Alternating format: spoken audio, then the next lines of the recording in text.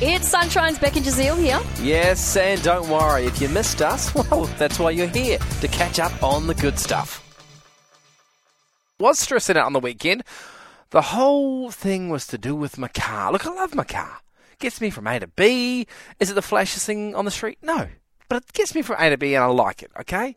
But it caused me a little bit of stress over the weekend because I was up in Joondalup with a trailer, picking something up, and then I parked it, and then all of a sudden I realised that I had no gears and I could only go and drive. So it wouldn't go in anything else, couldn't go in reverse, couldn't drop it down to third or second. No, we were stuck in drive. Now, love cars, had a lot of cars, probably about close to 40 cars I've owned in my lifetime. But when it comes to the mechanical side of things like the gearbox, I don't understand that, right? I don't know how to fix it. So I didn't know. So I'm stressing out. I'm like, oh no, I've got to drive back to Rockingham. I hope. And look, everything runs through your mind. You're like, what if I have to reverse? No one has to reverse if you're on the freeway. But in my mind, I'm like, oh no, I've got to reverse. Then I had to stop at the shop somewhere with the trailer. I'm like, oh no, if someone blocks me in, I'm stuck. I can't go anywhere. Luckily, no one blocked me in. Luckily, I could drive all the way home. And then I did a whole bunch of Googling and I found out that there's a little button that you can push like a pen. It's next to my little gear stick. You can pop like a pen down. It's like a quick release and it unlocks your gears so then I can move it. But I have to push that button with a pen every single time I want to move gears. So if I want to go from drive to reverse, I've got to push this little wee button. So it does make driving very slow currently in my car. If I drive into any car park, I've got to pull out and reverse, stop, get my pen out, or I'm actually using my sunglasses, just the little end, and I kind of navigate into this tiny little hole, don't even know where it goes, poke something, and then it releases my gears and I can go into drive.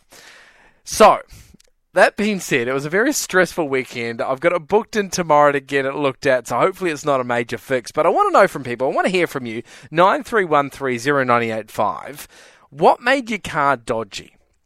My car, currently, it's stuck in whatever gear I put it in unless I poke it with a stick. That's pretty much what's happening. That's how budget it is. But I want to hear from you, what made your car dodgy? Was it a similar situation? Maybe your car was stuck in third gear for whatever reason. Maybe your clutch was gone. I don't know. Maybe your windows didn't go up. But I would love to hear from you. Maybe it's your current car as well. Maybe you're like, man, inflation's hard. I can't fix anything. So I'm just running this thing into the ground. I want to hear from you. Or maybe it was 10 years ago, 20 years ago, and you were a uni student and you couldn't afford to fix the car, and so you just had to drive it as it was. I want to hear, what made your car dodgy? Sharon joins us on the phone. Sharon, how you going? I'm good, thank you. How are you? Very good. Now, Sharon, what made your car dodgy? And is it your current car? No, so this is my very first car. So I was 17, okay. And it was basically a rust bucket, but, it tried to get me from A to B. One part of the issue I had was that the car wouldn't turn off, so I had to always disconnect the battery every time I wanted to park somewhere. What? And then... What do you mean it doesn't turn off? So it always stayed on. It always ran. Wow. So it didn't matter if you didn't have to use the key. And then the second part to it, I had to get the roadside assistance out because my lights would never stay on, and they couldn't fix it. So in the end, they hooked up a light switch, like you find on your wall, and I would turn the switch on and off if I wanted to use the lights. That is awesome. How long did you run this car with these issues? I had the car for 2 years. 2 years? So every time you went to the supermarket, you'd literally have to pop the bonnet and disconnect the battery? Yeah, correct. That is so good. Yeah. Sharon, what are you driving now? You've obviously upgraded. Yeah, I've upgraded. Unfortunately, I've got a European car, so, it also has its own quirks. Yes, of course. Which side of the indicator's on? Hey, Sharon, thank you so much for giving us a call. I'd love to hear from you. What made your car dodgy, current or old? Give me a call on 93130985. And a big shout out to Janine, who's driving a big truck. Look, it is hard to drive trucks. I've driven trucks in the past. Please, if you're driving right now, it's wet, it's hard for trucks to slow down, so please just be extra cautious. Give trucks some space. They don't want to hit you, but if you give them no room, that seems to be the only option. So please just be safe on the roads. Joining us is Johan. Johan, how you going? Oh, hi, Jazeel. How are you? Very good. Yeah, your phone line sounds nice and clear, which is fantastic. So, what was wrong with your what was wrong with your car?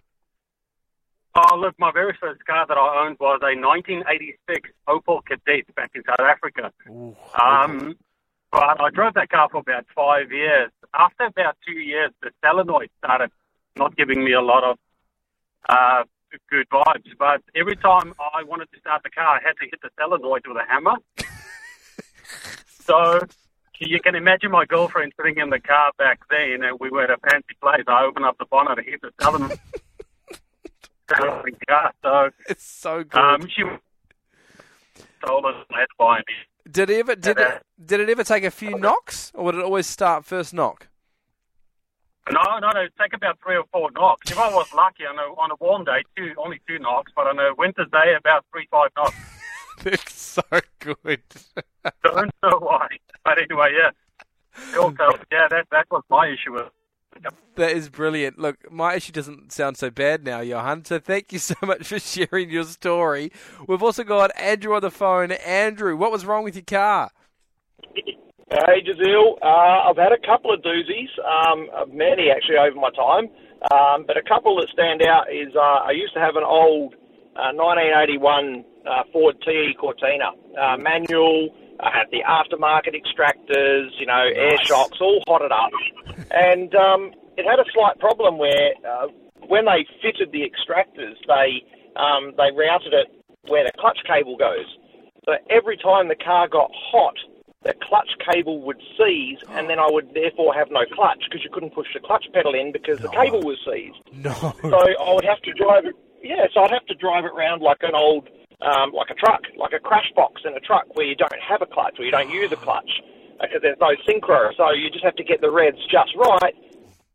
Gears. No. I got pretty good at that. I drove it around like that for about a year and a half before I got sick of it and eventually went and got another clutch cable and routed it properly. A year and a half? Which was fun. Wow. Yeah, well, I got good at it, so I didn't have to worry about it. Yeah, I wonder how your gearbox feels about that. And you said you would too. Yeah. So in my current car that I'm driving right now, it had a quite expensive aftermarket alarm system put into it. Okay. And it used to work just fine, like a mobiliser and everything. It was fine until it decided to set the alarm off every time I drove the car. So I would be driving the car and it would randomly just start crazy with the alarm, which was hilarious. And it did it every time until I drove it to the dealership, and it just wouldn't do it at the dealerships. Of course. Which was fun. So, yeah, so that was a whole day of figuring out how to reverse engineer this alarm system and pull it out. To fix it. So when it went off, like you're driving along and it goes off, does it just go through like one song and then it stops, or it just continued on forever? Oh, no, it continued. The hazard lights would be going off, and the car was speed limited, and you couldn't and it was just driving down the road with this alarm going nuts, and everybody just looking at you, which wasn't a too bad a thing, because as you know, I like to look at people in other cars, so I just nod and wave and go, yeah, thumbs up, it's all good. Happy day, just go for a Sunday stroll. Andrew, you're a legend. Thank you so much for sharing your story. We really hoped you enjoyed that chat. It has been Sunshine's Beck and Jazeel. I think I enjoyed it more the second time. It was good. Left a nice taste in my mouth. We'll see you from 3.